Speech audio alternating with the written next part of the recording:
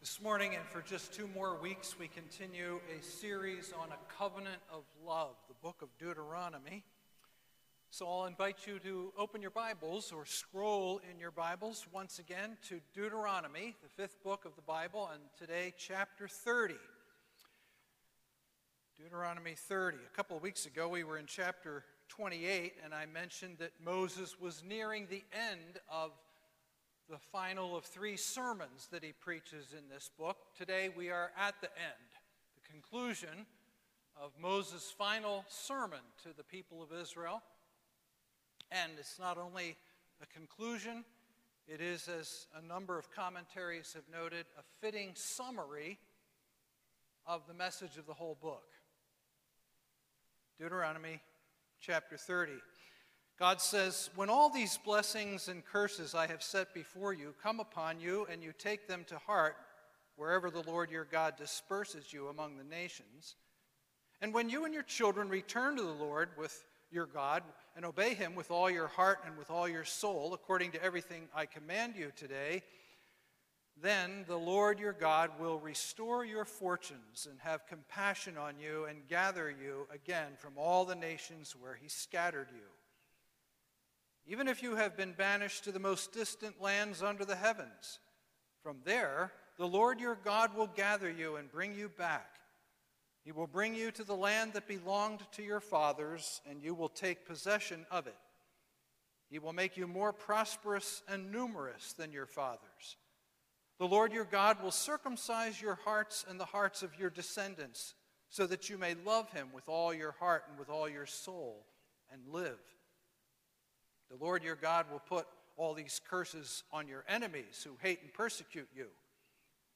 You will again obey the Lord and follow all his commands I am giving you today. Then the Lord your God will make you most prosperous in all the work of your hands and in the fruit of your womb, the young of your livestock and the crops of your land. The Lord will again delight in you and make you prosperous just as he delighted in your fathers, if you obey the Lord your God and keep his commands and decrees that are written in this book of the law, and turn to the Lord your God with all your heart and with all your soul." Now, what I am commanding you today is not too difficult for you or beyond your reach. It is not up in heaven so that you have to ask, who will ascend into heaven to get it and proclaim it to us so that we may obey it? Nor is it beyond the sea so that you have to ask, who will cross the sea and get it and proclaim it to us so that we may obey it? No, the word is very near you. It is in your mouth and in your heart so that you may obey it. See, I set before you today life and prosperity, death and destruction. For I command you today to love the Lord your God, to walk in his ways, and to keep his commands, decrees, and laws. Then you will live and increase, and the Lord your God will bless you in the land you are entering to possess. But if your heart turns away, and you are not obedient, and if you are drawn away to bow down to other gods and worship them, I declare to you this day that you will certainly be destroyed. You will not live long in the land you are crossing the Jordan to enter and possess. This day I call heaven and earth as witnesses against you that I have set before you life and death, blessings and curses. Now choose life, so that you and your children may live, and that you may love the Lord your God, listen to his voice, and hold fast to him. For the Lord is your life. He will give you many years in the land he swore to give to your fathers, Abraham, Isaac, and Jacob.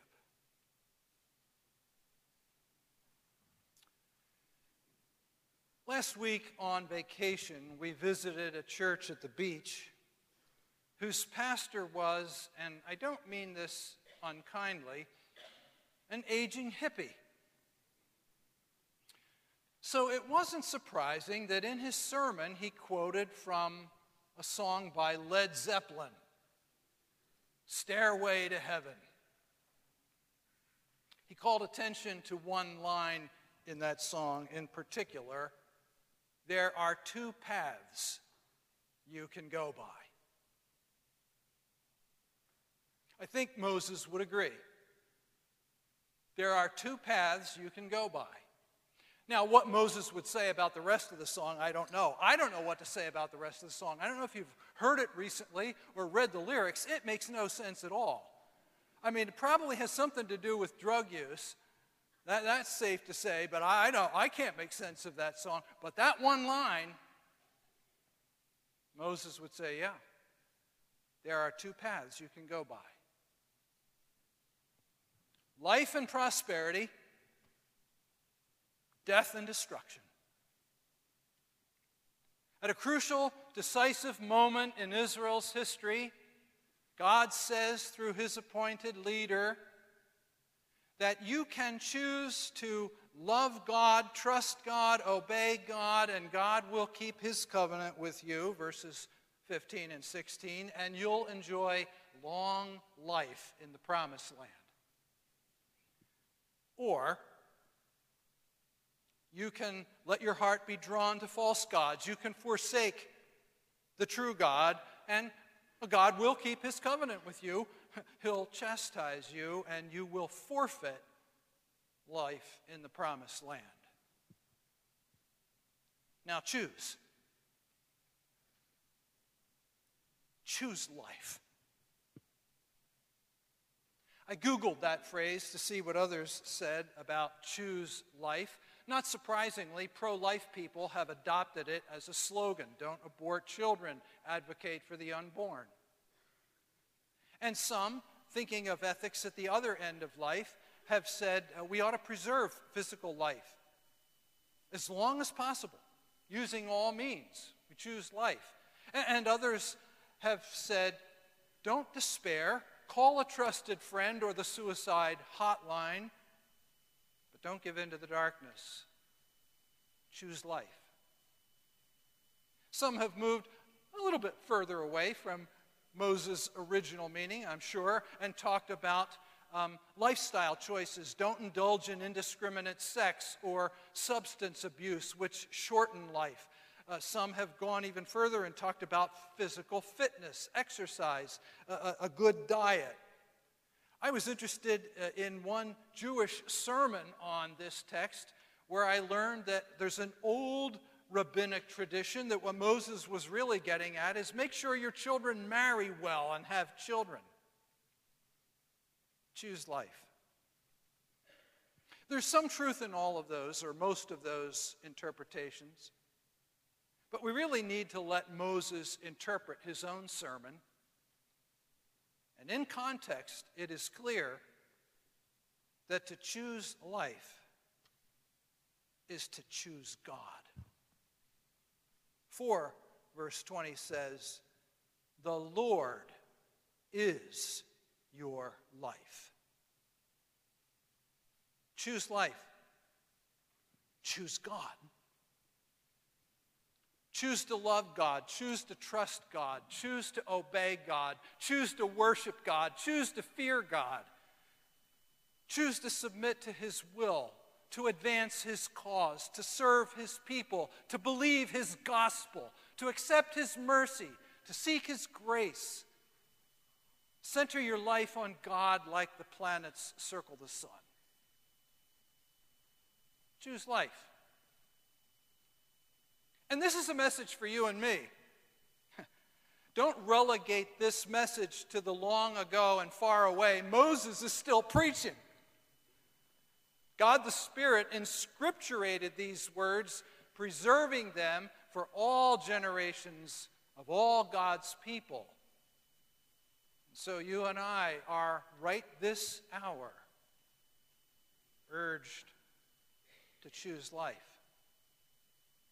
And that means, of course, to choose to accept God's free offer of eternal life, conversion, recognizing that you are a sinner and that there's nothing you can do in and of yourself to spend eternal life with God in heaven. But you can accept his free pardon, purchased by the blood of his Son. And yet, I think what Moses would say and what God is saying to us today is that choosing life is not just a one-time moment of conversion thing. It is a daily thing. It is often an hourly thing as we choose to say yes to God and no to all the false gods that compete for the throne of our hearts. So we try to put into practice some of the lyrics that we occasionally sing. You are the treasure that I seek. Knowing you, there is no greater thing. All my life is in you.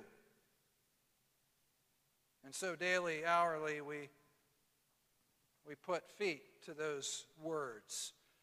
And although the life that God grants may not include literal physical, financial prosperity, He does promise His smile on our lives. And what more could we ask? There are several things in this chapter I want you to notice about the nature of the choice that lies before us. And if it helps you to follow, there is an outline with some blanks to fill in on the back page of the bulletin. First thing to notice about the choice we face is that the choice is made possible only because of what God chooses to do. The choice is made possible only because of the choice of what God chooses to do. And you see that in verses 1 through 10. We're not going to reread this, but let your eye scan this long paragraph and notice that before Moses puts choice before the people, he tells us what God will do. God will restore. God will regather His people. God will prosper them. Verse 6 in particular stands out for me. He will make you more prosperous and numerous than your fathers. That's the end of verse 5. And then the Lord your God will circumcise your hearts and the hearts of your descendants, so that you may love Him with all your heart and with all your soul and live. Israel could choose life only because God was going to enable them to live. So that when they entered the land, there would be no room for boasting. It was our smarts, it was our strength that got us here. No, it was God's gift. And no one who enters eternal life will be ever able to boast, well, look at these heavenly palaces and these streets of gold. I chose this. Wasn't I clever? We will be forever aware it was all free gift, this eternal life. Someone has surmised, putting it in a picture form, that when we get to heaven there will be a gate, and on the outside of the gate, over the gate, will read, whosoever will may come. But then you enter the gate, and then you look at the other side, and over the inside of the gate it says, no one can come unless the Father draws him. Don't let any systematic theology allow God's choosing or humans choosing to trump the other. It is both and. But God is always prior. So one of the things that this text teaches us is that the choice is made possible only because of what God chooses to do. A second thing worth noticing is that the choice is not complicated. Verse 11, Moses says, what I'm commanding you today is not too difficult for you. It doesn't mean that it's easy, but that it's simple. It's not too difficult for you or beyond your reach, not up in heaven or across the sea so that you have to send a messenger and say, now who's going to bring back a word from God and tell us what to do? No, Moses says. It's not complicated. God has not given His people a system that is so complex and esoteric you need a wizard to help you understand it. And biblical faith is not one of the mystery religions where you advance through different levels of secret knowledge. It's simple, straightforward. You don't have to send a messenger to the sky or across the farthest seas to bring back magic words. In fact, to attempt to do so would be to disregard God's prior revelation and disrespect God's prior grace to you. No, Moses says in verse 14, the word, it's right here. It's near you. It's in your mouth. You recite this. It's in your heart. You know deep down what God asks of you. Choose life. Choose God. And then notice that the choice is stark. I'm not entirely happy with that word, but I couldn't think of a better one to summarize what Moses says in verses 15 through 18. The choice is stark. There are two paths you can go by, not 3 or 5 or 500, just 2. Now, we live in a time and place when people want lots of choices, which isn't always bad. I'm glad I have lots of choices when it comes to breakfast cereal or what gas station I will go to and take out a mortgage on. But our culture wants lots of choices about everything. Truth is relative. All paths lead to God. Why, we shouldn't even limit ourselves to 2 genders. To insist that there's just male and female is so yesterday. I don't know if you realize this, but in some circles, even expecting a right or a wrong answer in math is racist.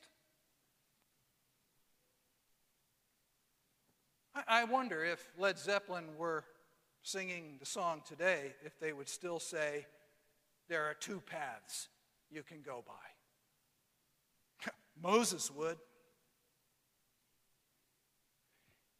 Don't kid yourself, he says. Don't try to compromise. Don't try to have Yahweh and Baal. You got to choose. And I hope you'll choose life. Fourthly, notice that the choice is serious. Verse 19. This day I call heaven and earth as witnesses against you that I have set before you life and death. Moses didn't need witnesses to bolster his testimony. He knew, and his listeners knew, that he was speaking for God. And God doesn't need witnesses to bolster his word. But every once in a while in the Bible, you have this language. God pictures himself as calling all creation to witness a serious, solemn occasion. In this case, the culmination of Moses' 40 years of leadership. His last sermon, his last chance to speak to his people. What is he going to leave them with? What's the one takeaway from this sermon? You ever hear preachers, myself included, say something like this? Now, if you get nothing else out of this sermon, get this. Moses saying, call heaven and earth as witnesses, is another way of saying, if you get nothing else, get this. Choose life. This is life and death. This is eternal life and death. Everything is at stake here. So don't kid yourself into thinking that you have other options. This is serious.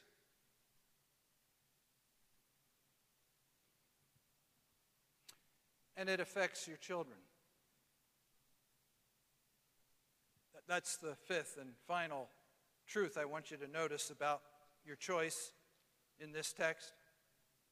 The choice is possible only because of what God chooses to do. The choice is not complicated. The choice is stark. The choice is serious. And the choice impacts your children. Again, verse 19, I call heaven and earth as witnesses. I set before you life and death. Choose life that you and your children may live.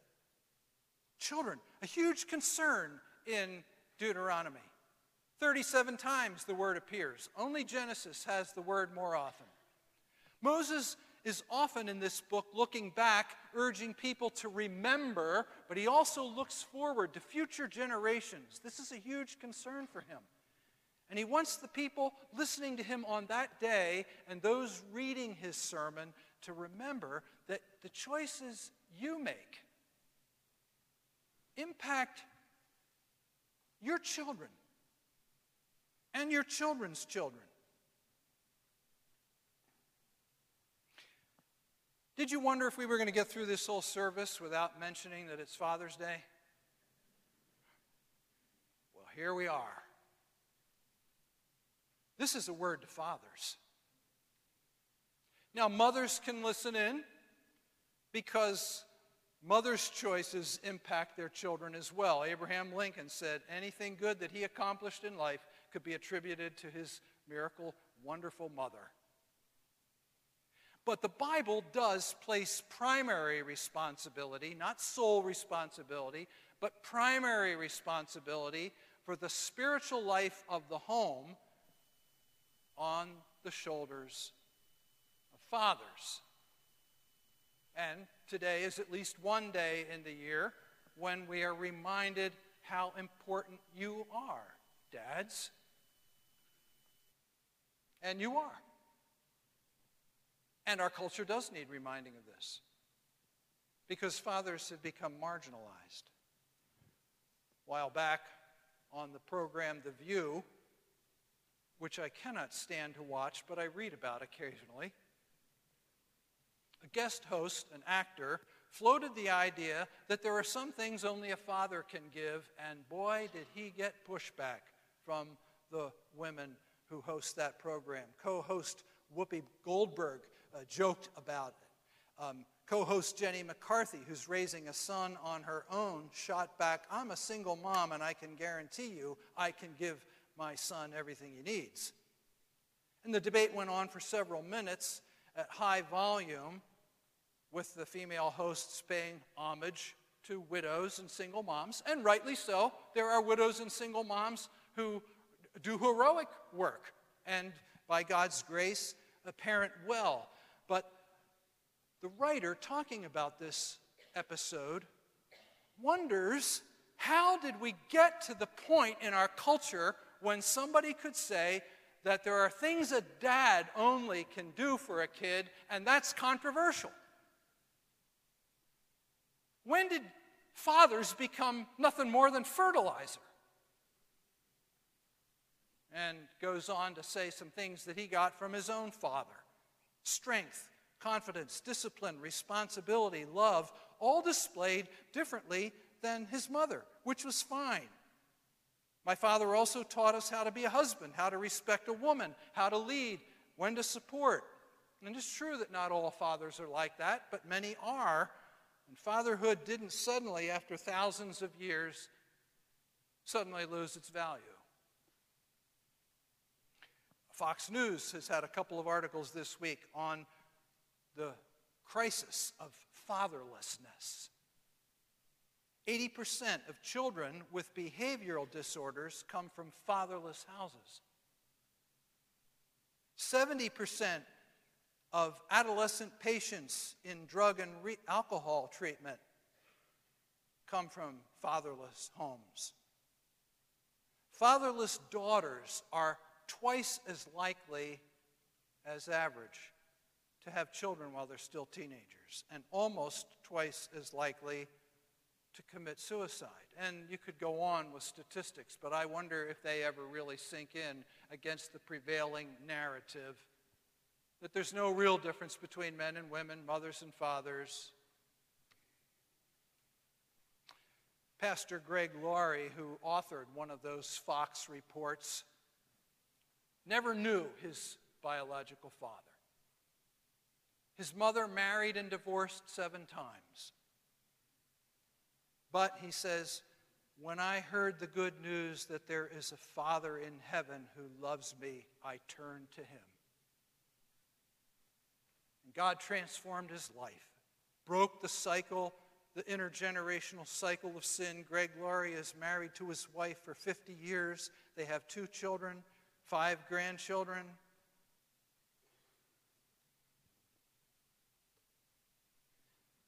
Our choices, especially fathers, our choices impact our children. So, dads, I'm not going to harangue you. Sometimes Mother's Day is all about how wonderful mothers are, and Father's Day is all about, you better get your act together, buddy. I'm just going to ask you what Moses asks. Will you choose life? Will you choose integrity? Will you choose purity? Will you choose self-sacrificing service of your family? Will you choose to work hard? Will you choose self-discipline? Will you choose to love and obey God? Will you choose life for your own sake, for the sake of your children?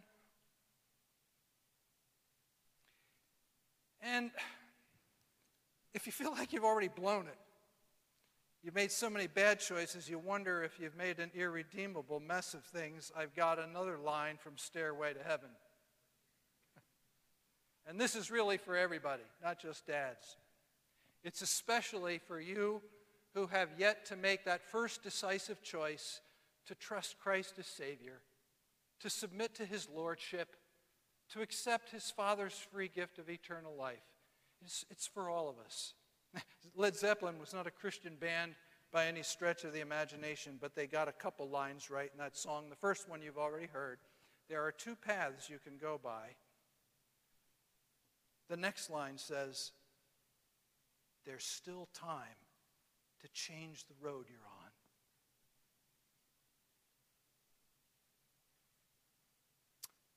Let's pray about that.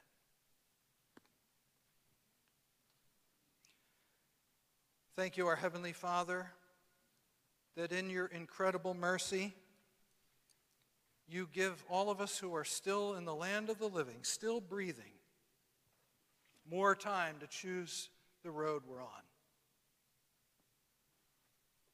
Some of us need to make the switch now, before it is too late.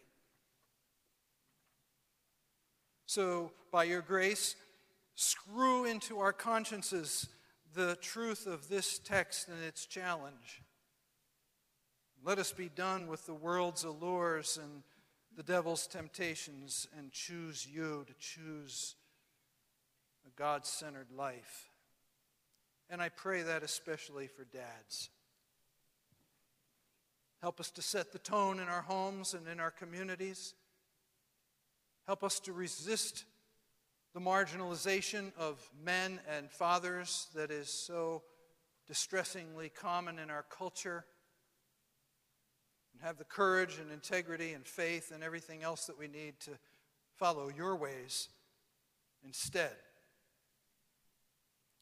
And I believe that if we will heed the message of Deuteronomy 30, and especially if men will do so, it will be a different church, it will be a different country. By your mercy, because of what you choose to do. Thank you that we can pray this way, not because we, in and of ourselves, merit any attention from you, but because of the Lord Jesus Christ and the access that he gave us to the Father's throne. It's in his name that we pray, and let all his people say,